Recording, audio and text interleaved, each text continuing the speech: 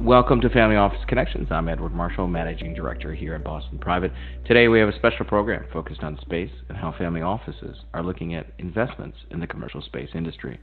I'm joined by three accomplished professionals who have specialized in this industry from a variety of angles: a family office principal, a commercial space executive, and a former astronaut who piloted the Space Shuttle Endeavour. I'm really looking forward to today's discussion. Today we'll discuss several areas, including the dynamics of the commercial space market, what's driving investment in this industry, subsectors that are taking off, and talk about how family offices are approaching the space industry. So let's get underway with some brief introductions. First, I'm joined by Lisa Rich, founder of Explore and Hemisphere Ventures. Lisa, give us a quick snapshot of your background. Sure, Edward. Thanks for asking. I am a founder of Hemisphere Ventures, which is a family office that was founded in 2014 and evolved into a venture firm around 2017. We had invested in over 200 companies by that time and started co-investing and offering syndicates and having a fund. And we have quite a number of LPs. And separately, I run Explore, which is a deep space exploration company. We are planning missions to the Moon, Mars, Venus, and beyond to accelerate our knowledge of science and accelerate missions to these deep space destinations to bring data back for the benefit of humanity. Great. Thanks, Lisa. My next guest is Terry Virts, head of 39 Alpha Productions and former NASA astronaut. Terry, give us an overview of your experience. Well, my space experience started off in the Air Force. I was a fighter pilot and test pilot and spent 16 years at NASA. I flew a couple of space missions and spent about 7 months in space. Since I left NASA a few years ago, I've been working with a couple of different companies, startups in the venture capital kind of role. There's a couple of really exciting aerospace companies I'm working with. And I've also got, my second half of my life is involved in TV and film. So I'm working on a few different projects. I actually just turned in a short film today. So that's kind of my my other half of my life. Fantastic. Thanks, Terry. And our third panelist is Amir Blachman, Chief Business Officer of Axiom Space. Amir, give us some insight into your professional background. Thanks, Eddie. It's a pleasure to be here with you, Lisa and Terry. My operational training and mission orientation were really forged during my service as an Air Force instructor. I then transitioned to a 20-year career in investment finance and operations. I co-managed the broker services division at Franklin Templeton. Then during the dot-coms as an operations executive at a number of firms, including The Wedding Channel. I then grew and took a boutique pharmaceutical firm public and followed that by merging my aerospace and investment backgrounds by acquiring part of the Space Angels Network. And in that capacity, I supported investments in lunar landers, satellites, ground networks, and other space technologies. And then in 2015, I met Mike Suffredini, who at the time was head of NASA's International Space Station program. Mike and his partner, Dr. Cam Jafarian, started Axiom Space in 2016, at which point I joined them as their first employee. We've since grown Axiom Space into the world's leading commercial space station company. Our first mission to the International Space Station with a crew of 4 astronauts is scheduled to launch in 15 months, and the first modules of our new space station are now under construction, and we'll launch them to orbit in 2024. Excellent. Thanks. All right, let's get started with some questions. Lisa, investing in space for private individuals has really surged in scope and size over the last decade. What's driving this, and how did we get to this point? Well, space investing has surged in the past decade. There's been a transition from private investors that we all have heard about, the big names of Richard Branson and Elon Musk, and Jeff Bezos investing in space privately and starting a movement in commercial space exploration. So that had not previously existed. It was really government agencies building spacecraft and sending missions to space, and suddenly there was this idea that we could have commercial companies going to space. So when that happened, there really wasn't an opportunity other than for private investors to join them maybe early on, and then the VCs got involved, the bigger funds got involved in as well, companies that were kind of born out of that, what I would call Space 1.0 companies. And so as venture firms invested in companies that were doing maybe Planet, that's imaging the Earth with cameras that are satellites that are orbiting the Earth and taking images, more money was flowing into space for the opportunity of getting imagery that could then produce data that's valuable to different industries. So a lot of companies were invested in by venture firms at that time, but then we had some fallout, and there were companies that failed, and the money that was put in didn't really have the proof points that were needed, and we didn't have a lot of companies going public.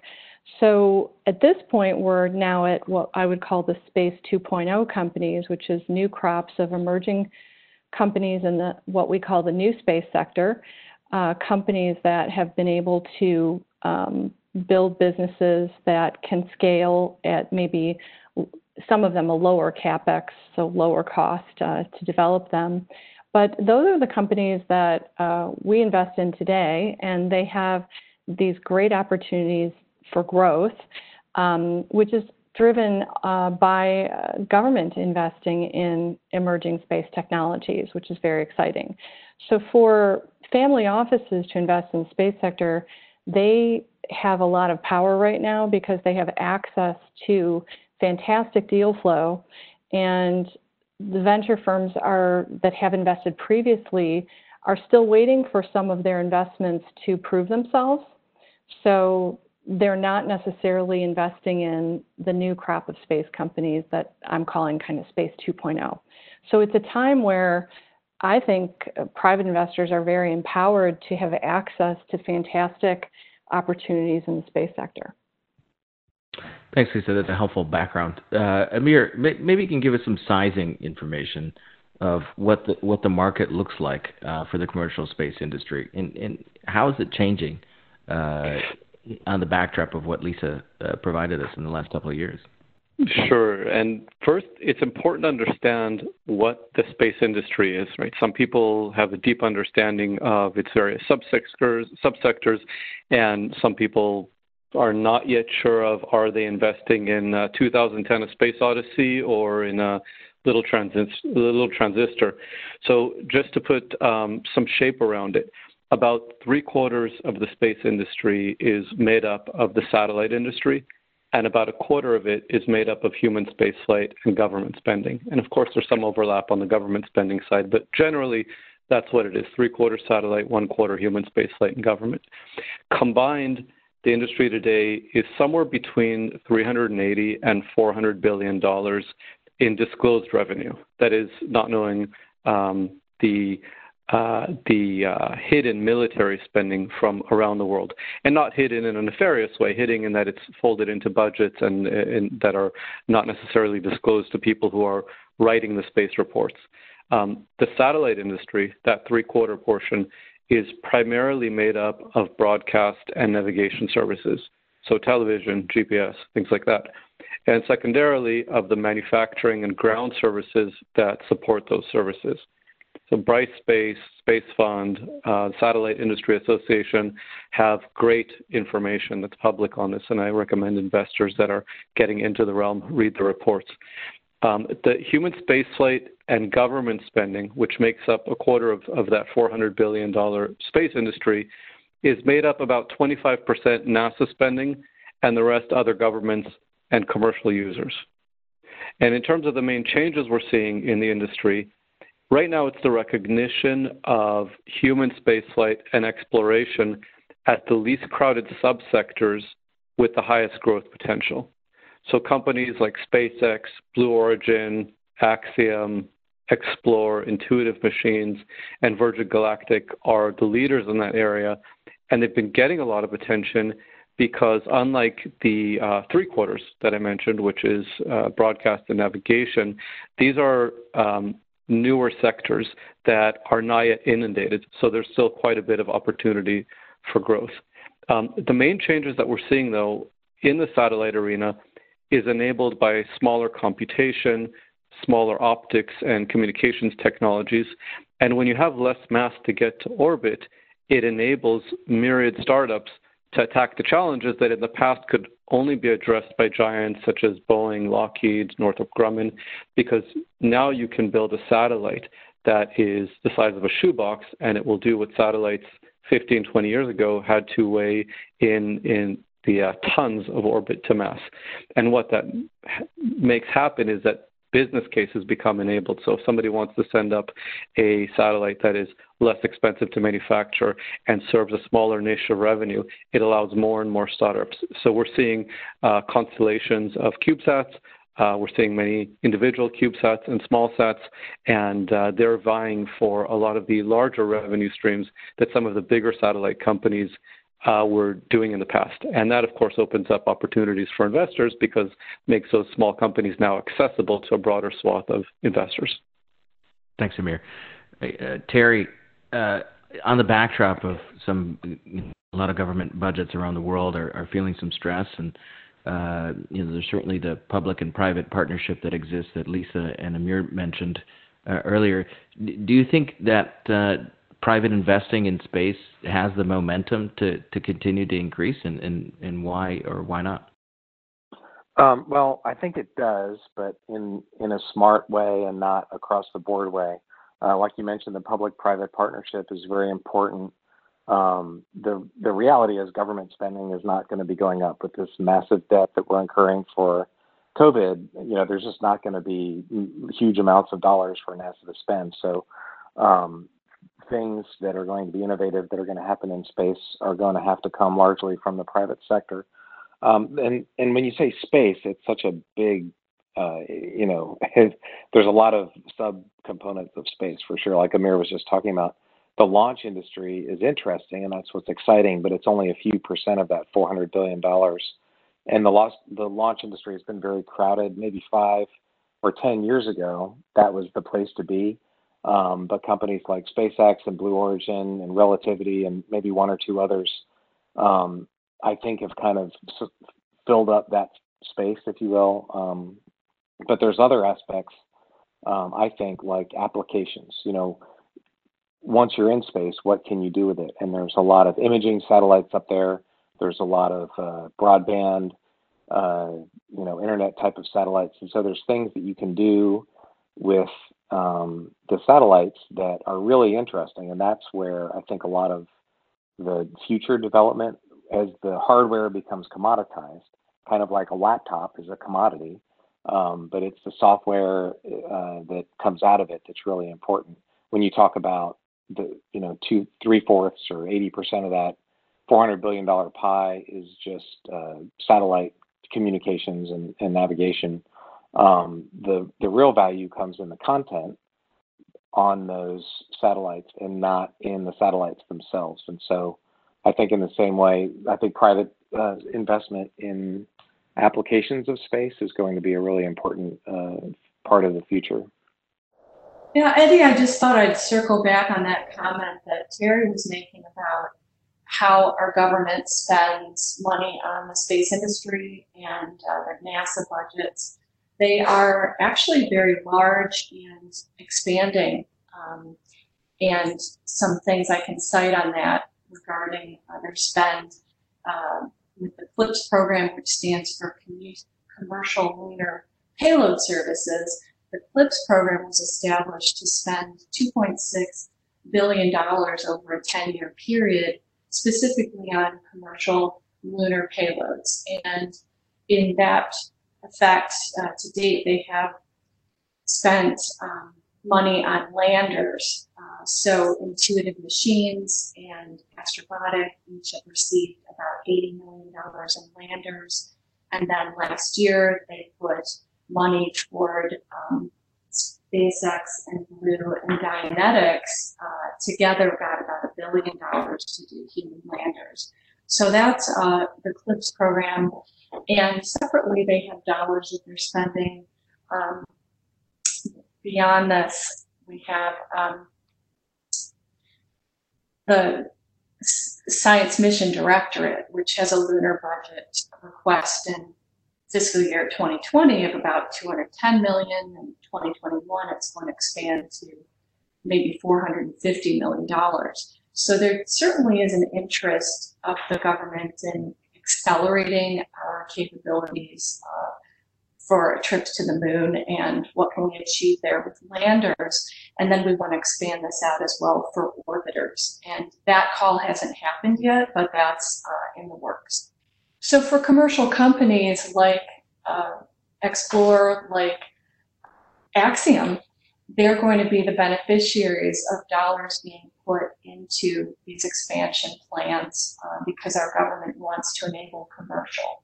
So as Amir has discussed, the money being provided for their development of the module that will attach to the ISS, that's enabling commercial. And of course, earlier this year, we already saw the Dragon crew, where we had our resurrection of our program with SpaceX now sending human crew to the ISS. So these are commercial capabilities that our government is supporting and which the entire space industry will benefit from. You know, Amir, with that backdrop, do you think that there are some fundamental underpinnings that point to space as being something as a permanent and significant sector for, you know, either private individuals or others to invest in? Yeah, space investment is growing because of the technological changes that I mentioned earlier, not because of a trending interest. So launch is less expensive thanks to reusable rockets from SpaceX and soon from other companies. As I mentioned, computers take less mass to orbit, so there's more capability on orbit and more business cases that can become profitable. There's also an increasing number of transactions, as Lisa mentioned, showing that there are exits and profits in the sector. This is kind of a good segue from what Terry was talking about, that it's not the satellites themselves anymore that are the important piece of technology, but really what comes out of them. So data, and maybe we'll talk a little bit later on about what some of those uses of that data is. Great. So, Lisa, in terms of areas of the commercial space industry, it's very broad, as folks have discussed already. What areas are attracting, the most amount of investment? Where are some really interesting emerging areas within this industry? Sure. Thank you. And I think I'd like to add to the comment too about why the acceleration of momentum in investing and what's exciting and why we're driven to invest in this arena. As Amir is pointing out, you've got communication and observation have traditionally been the areas that were open to investment. And that will continue, especially in the observation area. There's a lot of development for imaging companies, companies with the ability to do hyperspectral imaging and high definition, high resolution images of the Earth. So Earth observation is a huge market, and it is spawning analytics companies, but obviously you have to get high quality images in order to have great data to analyze. So there are companies with, for example, Umbra is one of our companies that is able to image with a synthetic aperture radar at a 1/4 meter resolution. And what that means is that from space, you can take an image of the Earth and see elevation data like the height of a curb. You can get vibration data from the antenna that can let you know if a power station is on or off. You can get a sense of oil moving through a pipeline and the rate that it's moving through a pipeline. This is really valuable data for a number of customers. And so that this acceleration is, of investment is also because a company that can scale and produce imagery with a satellite that is the size of it, the base of it is, the cost of it is under $5 million, where the same satellite used to be $450 million minimum. That to get high quality data from something at such a low cost has great value and is a great investment opportunity. And then, opening up for exploration, we look at data that we'll bring back from space and what's valuable. We have an interest in space weather. So Earth weather as well as space weather. But if we could start with Earth weather, there's a company, Planet IQ, and they're working on getting weather data from radio occultation capability, which is the ability to read precipitation from the Earth to the ionosphere, and it allows us to have weather prediction modeling that is a next generation precision forecasting capability. And if we can get that data back, it's going to be valuable to many different industries. So Earth observation data, Earth weather is interesting. There's also space weather, but we could talk about that later. So, and as we see components that have scaled, there are small components companies. We have one we invested in called OrbitFab, and they're basically creating a port for a spacecraft that allows you to refuel, to add new propellant while you're in orbit. And when you're flying a spacecraft, right now, the limiting factor is the amount of propellant you carry determines the lifetime of the spacecraft. And these are expensive spacecraft. So if there's this ability to refuel in space, it extends those lifetimes and extends the mission for any satellite that can refuel in space. So these are kind of interesting opportunities and what we're seeing in the industry, some of what we're seeing right now. Great. Maybe if you could give us a little bit of overview of space weather. It sounds like a very interesting piece based on what we talked about that space and its broader implications for the economy. Oh, yeah, I'm happy to. Space weather is something that my company Explore is working on with a capability for NOAA, our National Oceanic and Atmospheric Administration. They understand the value of getting measurements of the activity occurring at the sun because the sun has coronal mass ejections that are these particles that shoot toward the Earth and can basically fry our infrastructure. And they have studied this. We had what's called a Carrington event, the Carrington event, or referred to as the Carrington event, in 1869. And at the time, the technology that existed on the Earth was telecommunications.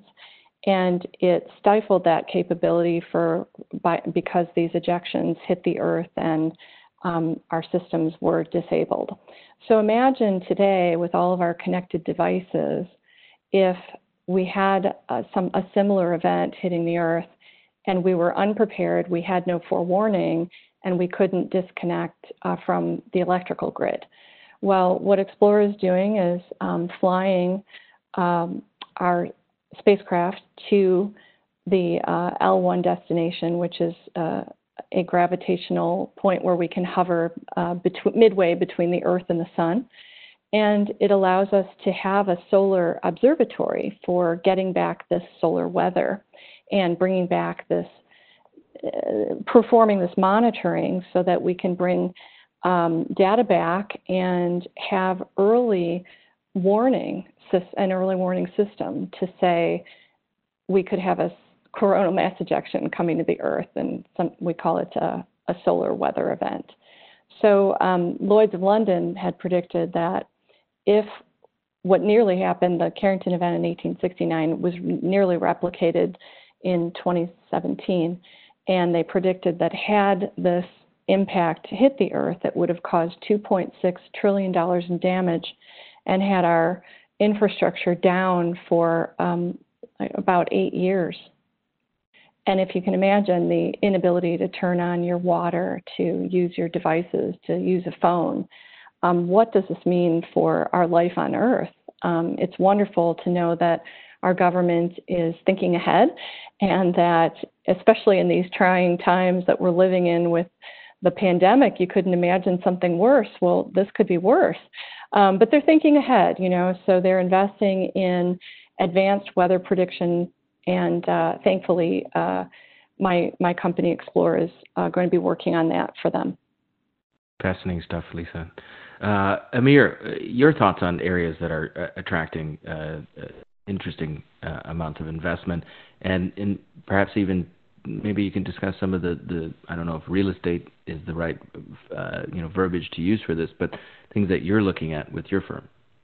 Yeah, real estate is the right verbiage. And by the way, I love what Explore is doing, and that Lagrange point satellite is just one. But I like to think about that one as the wave buoys that are mid-ocean. Had we known about the tsunami that hit Banda Aceh, then many lives could have been saved. And essentially, that's what Explore is building here. It's this buoy between the sun and us that gives us advance warning that one of these solar bursts are on its way in, and that we can shut everything down that needs to be shut down to avoid all the voltage jumps that damage equipment, and could save that. So there's a clear case there for the insurers to invest. And so it's interesting both from a technological perspective, but also from the investment perspective.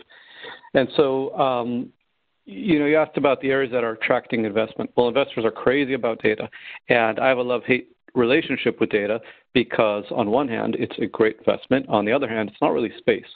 So Lisa talked about some of the things that we see with with satellites that are Earth observing. And there's the question of what do we do with that information. And so there are applications that are being developed, apps and desktop applications for agriculture, precision agriculture. So using satellite data to tell us where we should water, what we should cover, how what nutrients should be given. Earth observing satellites that help with disaster prediction and management. Satellite data that's used for financial and military intelligence. So, for example, the CIA or hedge funds can look and see what the volume of oil is in ships off of the largest ports in the world. And one, what should the commodity value be of the oil? And two, is somebody manipulating prices of oil by keeping things offshore and not bringing stock to port? So interesting applications there. And then, of course, military persistence, navigation tech. So there's a lot that can be done with space data.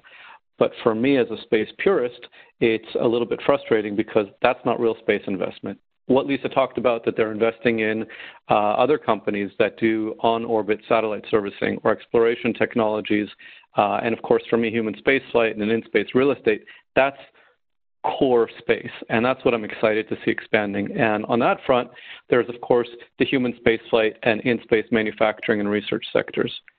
So on the human spaceflight side, we've got professional astronauts and private astronauts, where professional astronauts are those who are sent up by countries who are career astronauts, and private astronauts are either ultra-high net worths or corporate-sponsored astronauts who are going to space. And so if you look at the drivers for human spaceflight, first of all, there are lunar and Mars missions that are being developed by countries and by organizations like SpaceX, and they're creating their own demand, at the same time building up the demand for a platform in low Earth orbit. And for those who don't know, low Earth orbit, at least where ISS orbits, is about 250 miles up from Earth. So not very far away. It's about 9-minute rocket ride to get to that altitude, as Terry knows, and then a few more hours to connect to ISS. And that low Earth orbit platform, the International Space Station, which Axiom Space is now building the successor that will be replacing it, is where those countries and those corporations will test out astronauts, train them for long duration, do isolation studies, do studies on how space affects the human body. And it's also the place where technologies are matured. So before sending somebody off on a long duration lunar mission or on a Mars mission, it's critical to make sure that a system like environmental control and life support, or guidance, navigation and control, or communications works flawlessly and for a long duration so we can send people out safely. And then the other thing that's driving human spaceflight growth is that more countries want to join the family of spacefaring nations. So today, the 5 agencies that own the International Space Station, which is the US, Russia, Japan, Canada, and the European Space Agency, represent about 20 countries. And there are all these other countries that want to join that family. So all that's driving a higher demand for human spaceflight and its related services. And then the other side that's attracting investors is manufacturing and research. There are organizations, including on the pharmaceutical side, Eli Lilly and Merck, that are in space developing drugs and studying metabolic processes in a way that can't be done on Earth. And so examples of things they do in space is they'll test the behavior of a virus or of human cells and understand what happens when you take gravity out of the picture. How do things work differently? And from that, deduce what's going on, what is affecting virulence, what's affecting the efficacy of a particular drug, and improving drugs that way. Another area is fiber optics. So there are 6 companies right now that are vying to produce new types of fiber optics in space that can transmit infrared signal. Fiber optics on Earth are not pure enough to transmit that low energy side of the spectrum, requiring repeaters and all sorts of other technologies.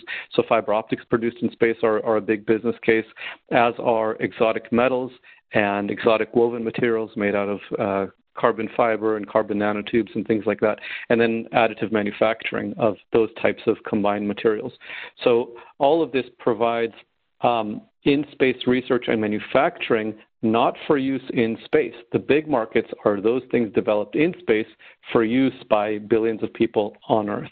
And so space is offering us an opportunity to create new technologies and new businesses of manufacturing for very large terrestrial markets. And that is something that is interesting to many large companies like Dow and Corning and 3M and Siemens and all sorts of other large new tech producers and pharma producers, because if there's something they can produce on Earth that simply can't be produced on in space, that can't be produced on Earth, that's a huge competitive advantage to them.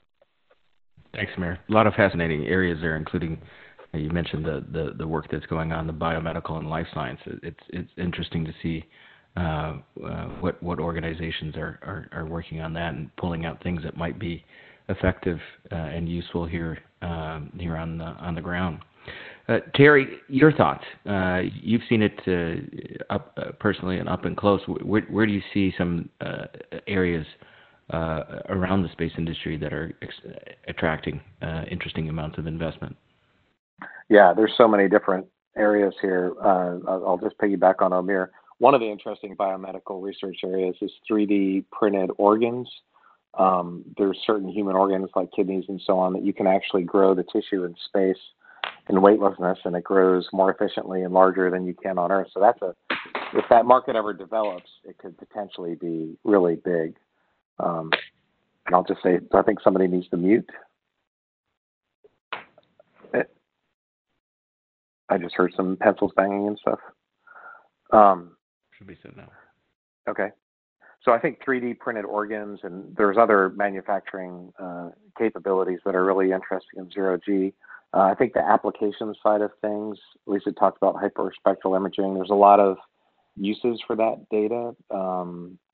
If you know what's happening with an economy or politics or farming or activity on Earth can be monitored from space, and the rise of small satellites and small sensors and small computers that have lower power demands have allowed a lot of that data to come from space, which is pretty amazing.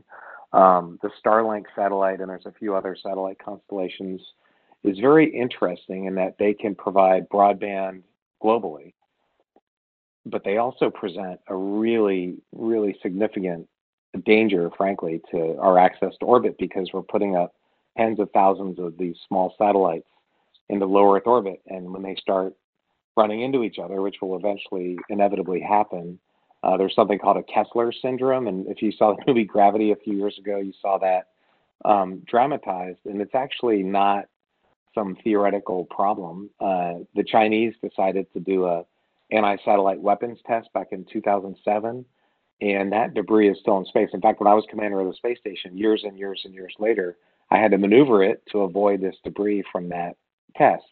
And so space debris is the gift that keeps on giving. It stays there forever.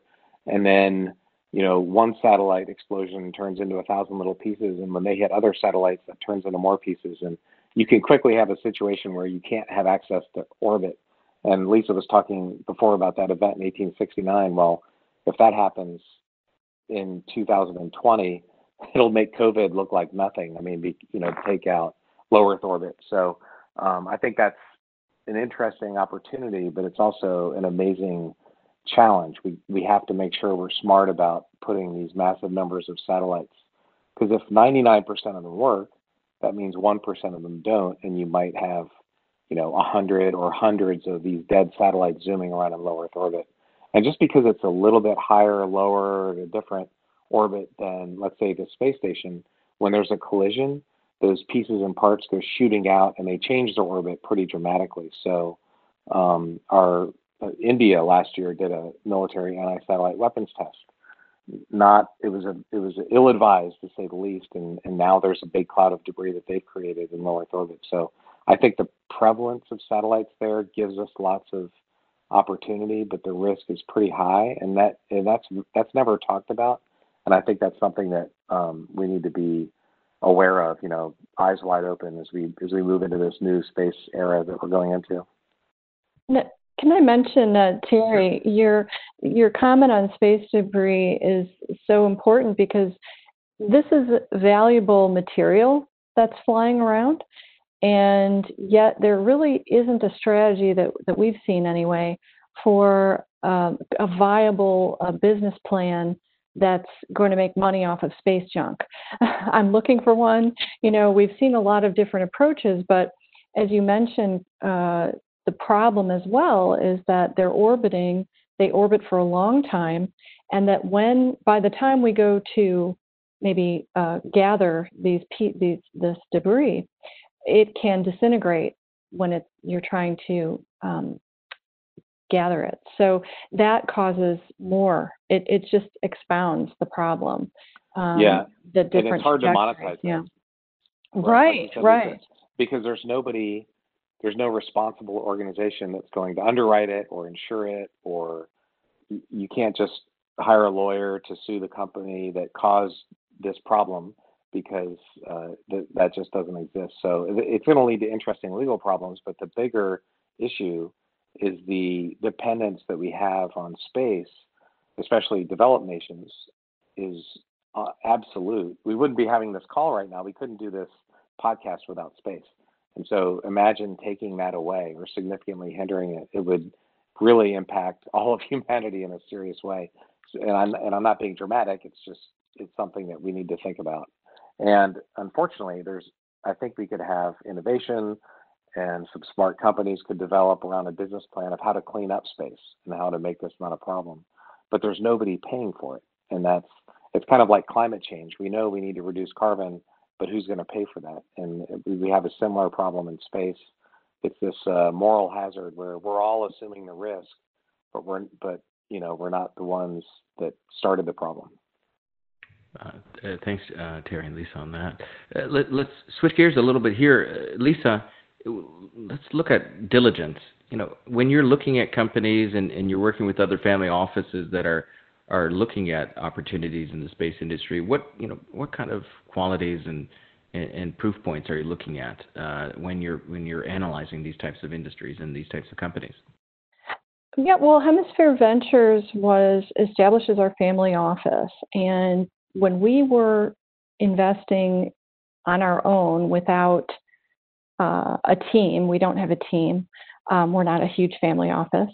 We were on the ground visiting space professionals. We were visiting startups. We were in the labs. We were meeting the engineers, and we ended up building a whole network of domain experts around the world that can help us with our deal flow and diligence.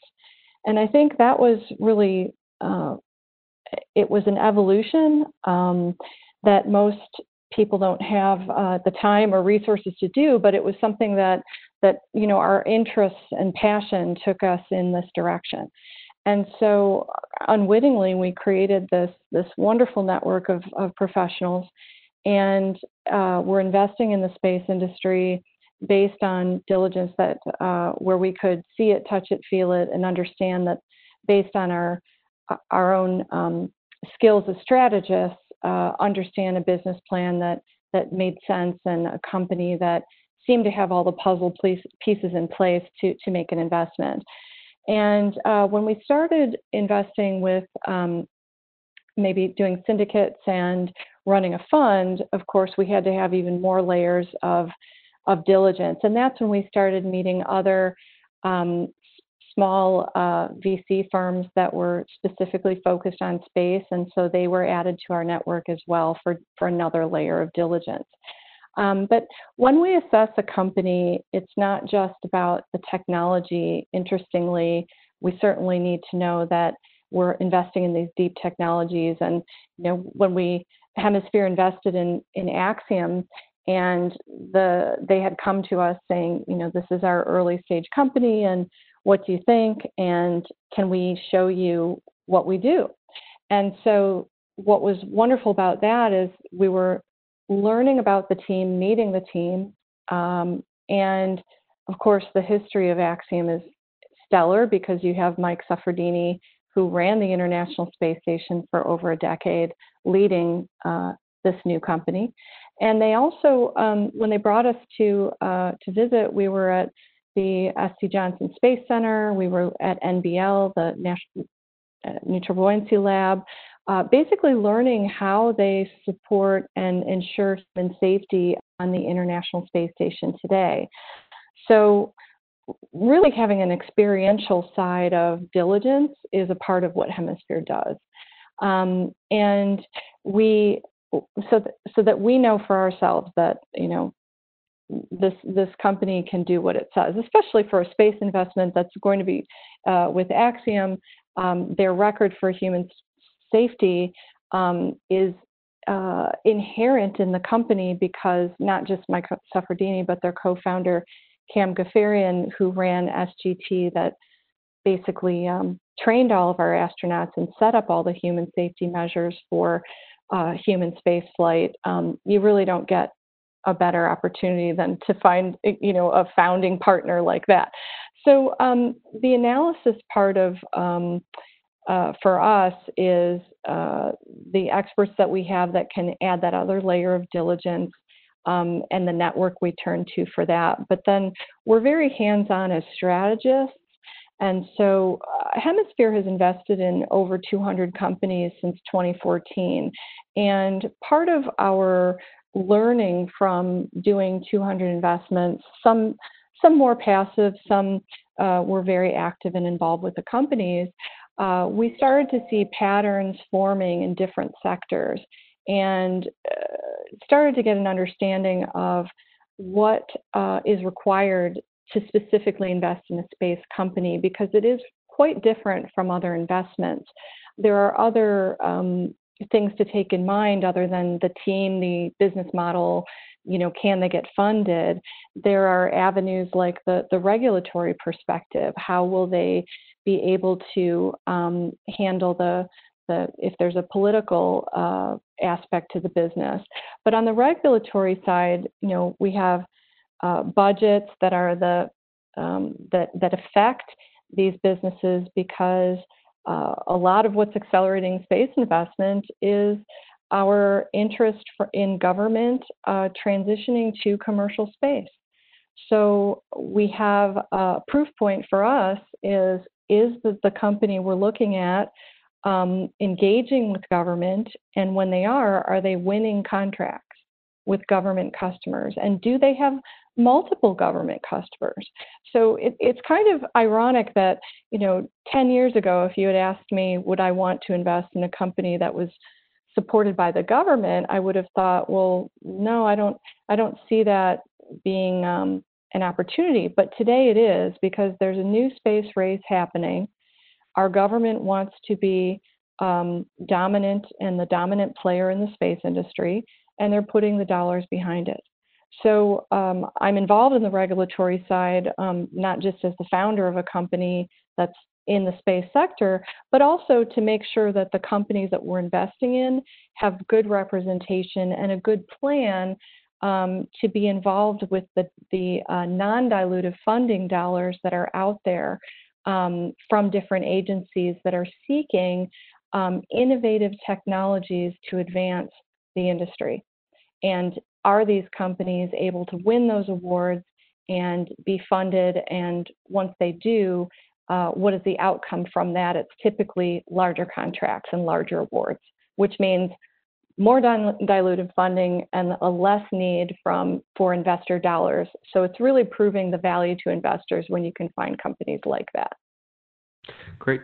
Thanks, Lisa. Amir, going to some of the comments that you made earlier, and Lisa as well, in terms of that transition from government to commercial space, do you see space companies benefiting from this kind of transition and these types of trends? I do, yeah. And before I answer that, I just want to mention there was a silver lining to this space debris conversation earlier.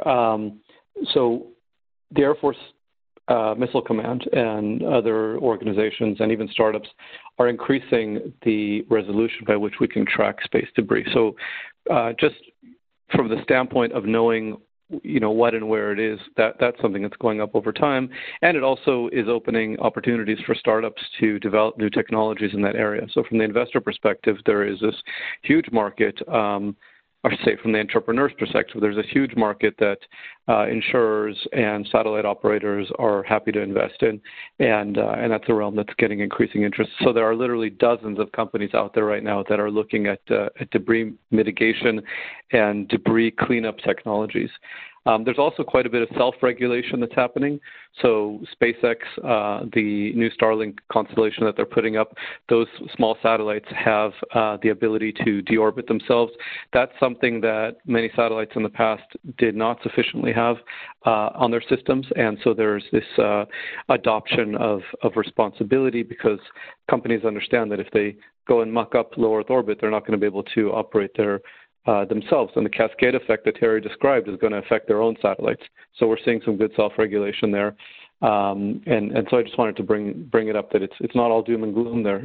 There's control measures being put in both on the regulation side, but also technologically.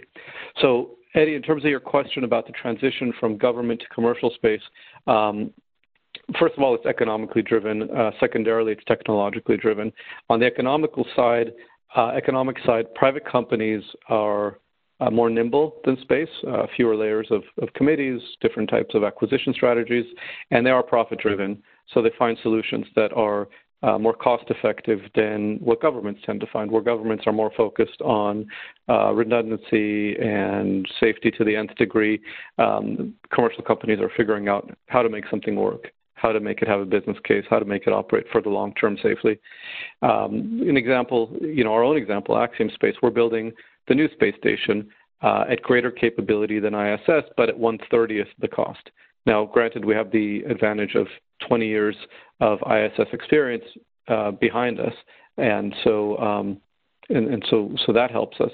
But in any case, we operate as a commercial company. The way we do our acquisition and the way we operate and the standards we select, we don't build everything to space standard. So, for example, inside the pressurized volume of our station, we may employ standards like DOT and ASC. Not everything has to be space standard. So, if we need a quick disconnect hose to connect liquid between two systems, we don't need a hose that can operate in the vacuum of space that costs $400,000 for a 4-foot length. We can use a more typical quick disconnect hose that would cost $50 and would be just as reliable. So things like that. Also, there's a lot of help now for private companies from space agencies. So SpaceX got a great deal of its funding and early customership from NASA. And without NASA, SpaceX couldn't be what it is today. Just the same, Axiom is benefiting hugely from NASA and the ISS partners in that NASA gave us a $140 million contract to help us with the development of our station. Now, that's a small part of our whole station's construction, but at the early part of a company, it's very important to us. And also those space agencies are important customers. So that's on the economic drive for the transition from government to commercial. On the technological side, and this is a good segue from how we're building the space station at 1/30th the cost, is that the space agencies have de-risked Earth's orbit. So we don't have to incur the R&D costs associated with primary research. We don't have to develop tools. We don't have to develop techniques. We don't have to develop the manufacturing knowledge base. We can go to companies like Thales Alenia Space or Boeing that built the hulls and other parts of the International Space Station, and all the tooling is there, and the personnel is there, and the testing and materials verification is there. That in itself are tens of billions of dollars that we just don't have to spend because we are the legacy beneficiaries of everything that's been done in that area. So those are really the main factors that are supporting this transition. The last is that governments cannot do the exploration further afield to the moon and to Mars and still do the operations in low Earth orbit. They just don't have the budget to do both. So they have to get out from under the ownership of ISS, which today just the maintenance of ISS costs $2 billion per year, and they have to free up that money to go and do the de-risking of the new final frontier. And that leaves low Earth orbit to us and the commercial organizations that are doing the satellite side, and for us that it's doing the real estate in space. So Amir, what are some non-U.S. players in the space industry focusing on? And there's discussion around non-U.S. investors making investments in U.S. space. Any geopolitical implications on either of those ends? Not huge geopolitical implications because you don't see many, investors coming from China, say, into the U.S. or from Iran into the U.S. Or vice versa. But I can tell you a little bit about who are the non-U.S. investors investing in space in their own countries. A few examples. One is the government of Luxembourg. So they had or have their Space Resources Initiative, where it was very important to them as a company with a rich mining legacy to get into mining in space. So they approached the problem a little bit early, technologically speaking, maybe a decade early. And so they've been looking at different companies that are developing asteroid mining technologies and things like that. There are other investors like Seraphim Capital. So Seraphim is an investment company that is funded by a combination of Airbus, Telespazio, Comdev, Avanti Communications, and they are looking to invest in not only space companies, but other companies in Europe that are space supporting. And so that's filling in a little bit of the void. There really is a dearth of investment, of space investment in Europe and in Russia in space companies. Really, we're lucky to be here in the U.S., both from the entrepreneur standpoint and from the investment standpoint. This is really where the startup activity is centered. I would like to say a word about who what the makeup is of the investment players, and really it spans the spectrum. So VCs make up about half of space investment. Angels make up about a quarter of the investment, and then the combination of banks, private equities, and corporate venture arms also make up about a quarter of space investment. So one half VC, one half angels, one half some of the institutional investors. The group that's now becoming prominent in space investing, which is particularly exciting, are family offices and sovereign wealth. And that's because they have the financial capacity to make many large primary and follow investments, and because they have the infrastructure and agility to explore new sectors. And that's where we might start seeing real foreign investment into U.S. space companies. So when you have organizations like Temasek and Mubadala and SoftBank Vision Fund, which has now had somewhat of a fall from grace, but they have a lot of Saudi and Japanese money in them, they are looking to invest in U.S. space companies. And so we'll see some of that. And so long as everyone does their CFIUS filings, there's not really a problem from a geopolitical standpoint with that funding coming in. Last point is that family offices have the extra advantage, whether they're outside the U.S. or in the U.S., of investing their own money. So they're not chained down by a prospectus they've given to LPs or by the rule that the fund has to go by. They have a little bit more spiel in what types of investments they get to make. I'd just like to point out that our company, Axiom Space, is nearing the close of its $100 million Series B round, and our lead investor is a family office.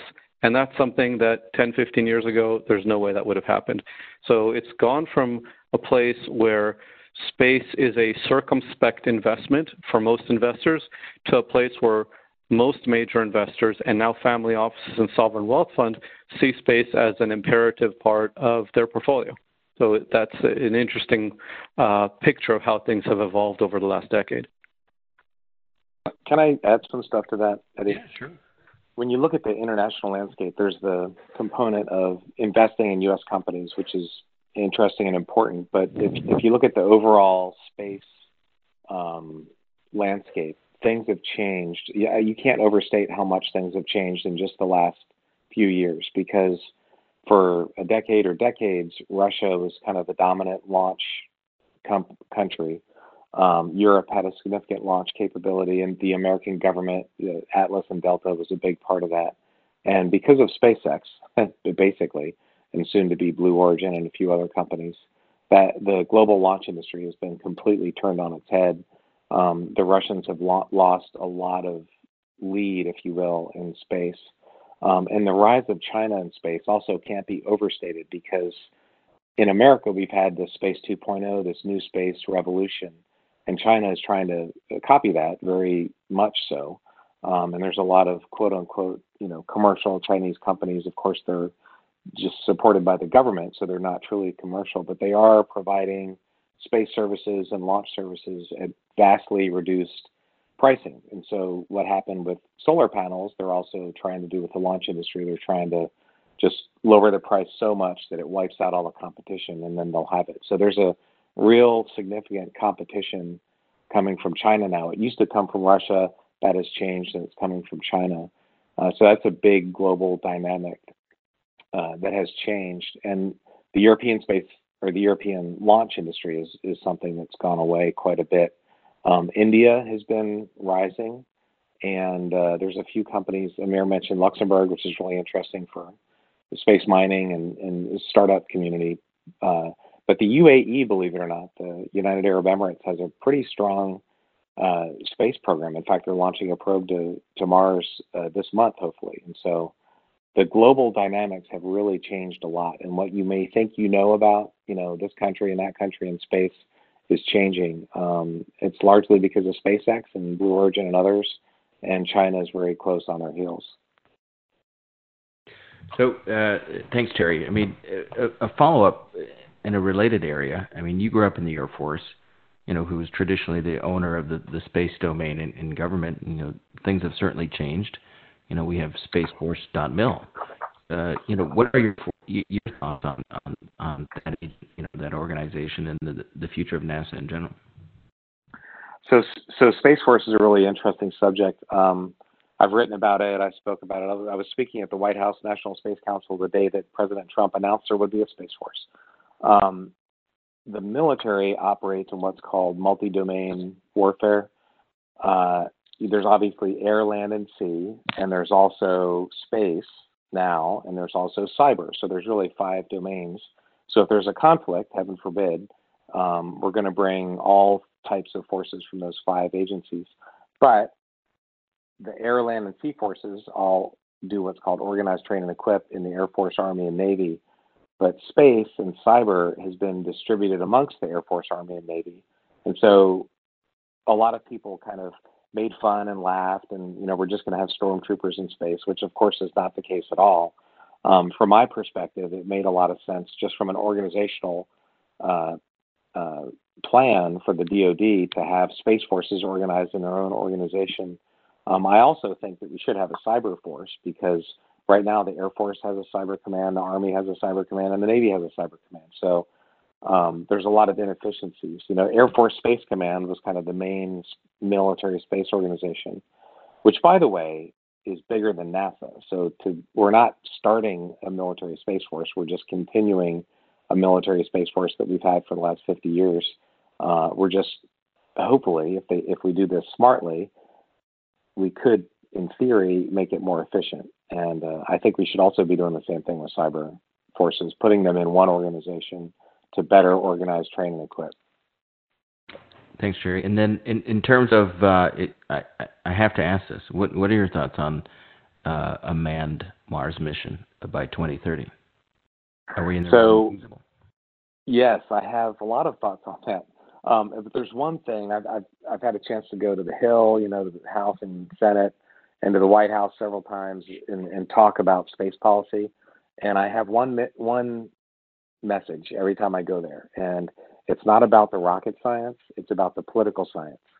And unfortunately, our founding fathers gave us this thing called elections and congressional districts, right? So our national space policy is very much oftentimes focused on what can I do for my home district, and I don't really like the last guy who was in office, so I want to change his policy. And we've been seeing this ever since the 90s. Really, with the Clinton administration is when this hyper-partisan era began. And so the next administration wants to cancel what the last administration does. And that's not a very efficient way to have a space program, something that's going to take 10 or 20 years. The Chinese don't have to worry about that. They don't have to worry about the last guy, because the last guy was a member of the same party as the current guy. So they can have a long-term, relatively unwavering plan. Whereas in America, we're really hamstrung by our political process. My hope is, and one of the foundations for any space program is that you have to have money. You can't do space on the cheap. It's expensive, and we have this guy named Jeff Bezos who's got some spare change, in his couch that can actually fund at a significant level a program that lasts for a long time. So until we figure out how to keep a bipartisan, multi-administration program going, there's not going to be a government Mars program, because it's going to take time and money to get there. But gentlemen like Jeff Bezos and other private companies may be able to change that. But in my own personal view, 2030 is too soon. It took us 9 years it took us a decade from when we started Commercial Crew to when we finally launched 2 people into Earth orbit, which of course John Glenn did 60 years ago. That one simple act took us 10 years. And so there's no way we're going to be at Mars in less than 10 years, especially with this new wave of debt that the federal government has. Thanks, Jerry. Then, Lisa, to close this off, if family offices wanted to get started in space investing, where do they go for resources and potential support networks of like-minded families? Oh, great question. There's a lot of access to learning about the industry. Certainly a lot of podcasts that are being done right now that we're all at home, and Hemisphere is a great resource for connecting folks to things to help them learn about the sector. I think that support networks, it depends on what the family office, what kind of time they want to spend to learn about the industry. But I'm often mentoring family offices to share what I know with them, because we are a bit of an inside track family office because we've been involved for so long. And I can help them learn about the deals that we're working on. We are, as I mentioned, investors in Axiom. So for smaller investors, there's a pathway there.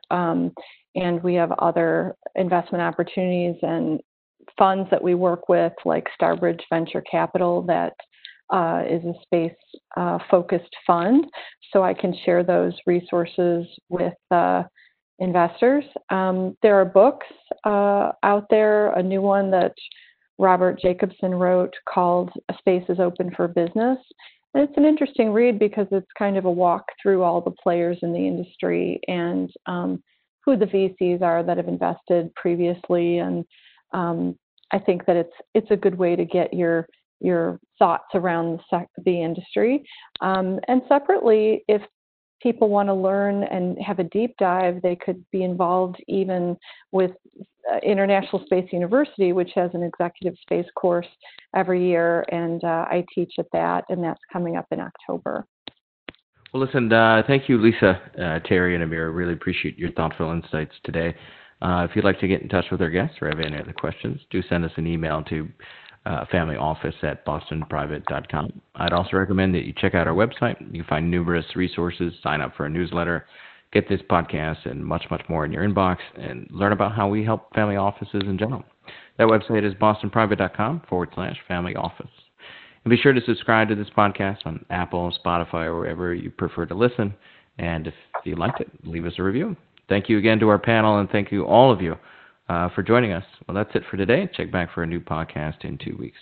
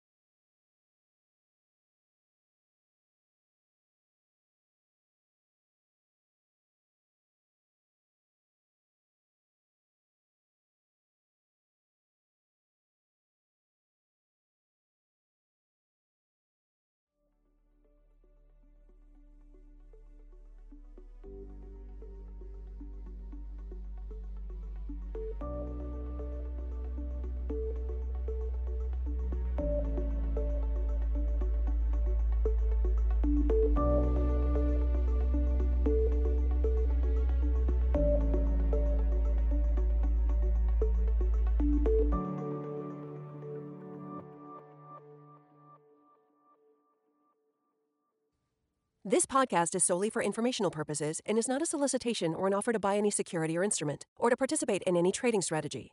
The opinions expressed and information contained in this podcast are given in good faith, may be subject to change without notice, and are as of the date issued. All sourced information is believed to be reliable but has not been independently verified. This podcast discusses general market activity, industry or sector trends, or other broad-based economic, market, or political conditions and should not be construed as personalized investment advice. The following does not represent a complete analysis of every material fact with respect to the topics covered herein. All investments carry a risk of loss. Neither BPW nor its investment professionals or representatives provide tax, accounting, or legal advice. Listeners should review any planned financial transactions or arrangements that may have tax, accounting, or legal implications with their advisors.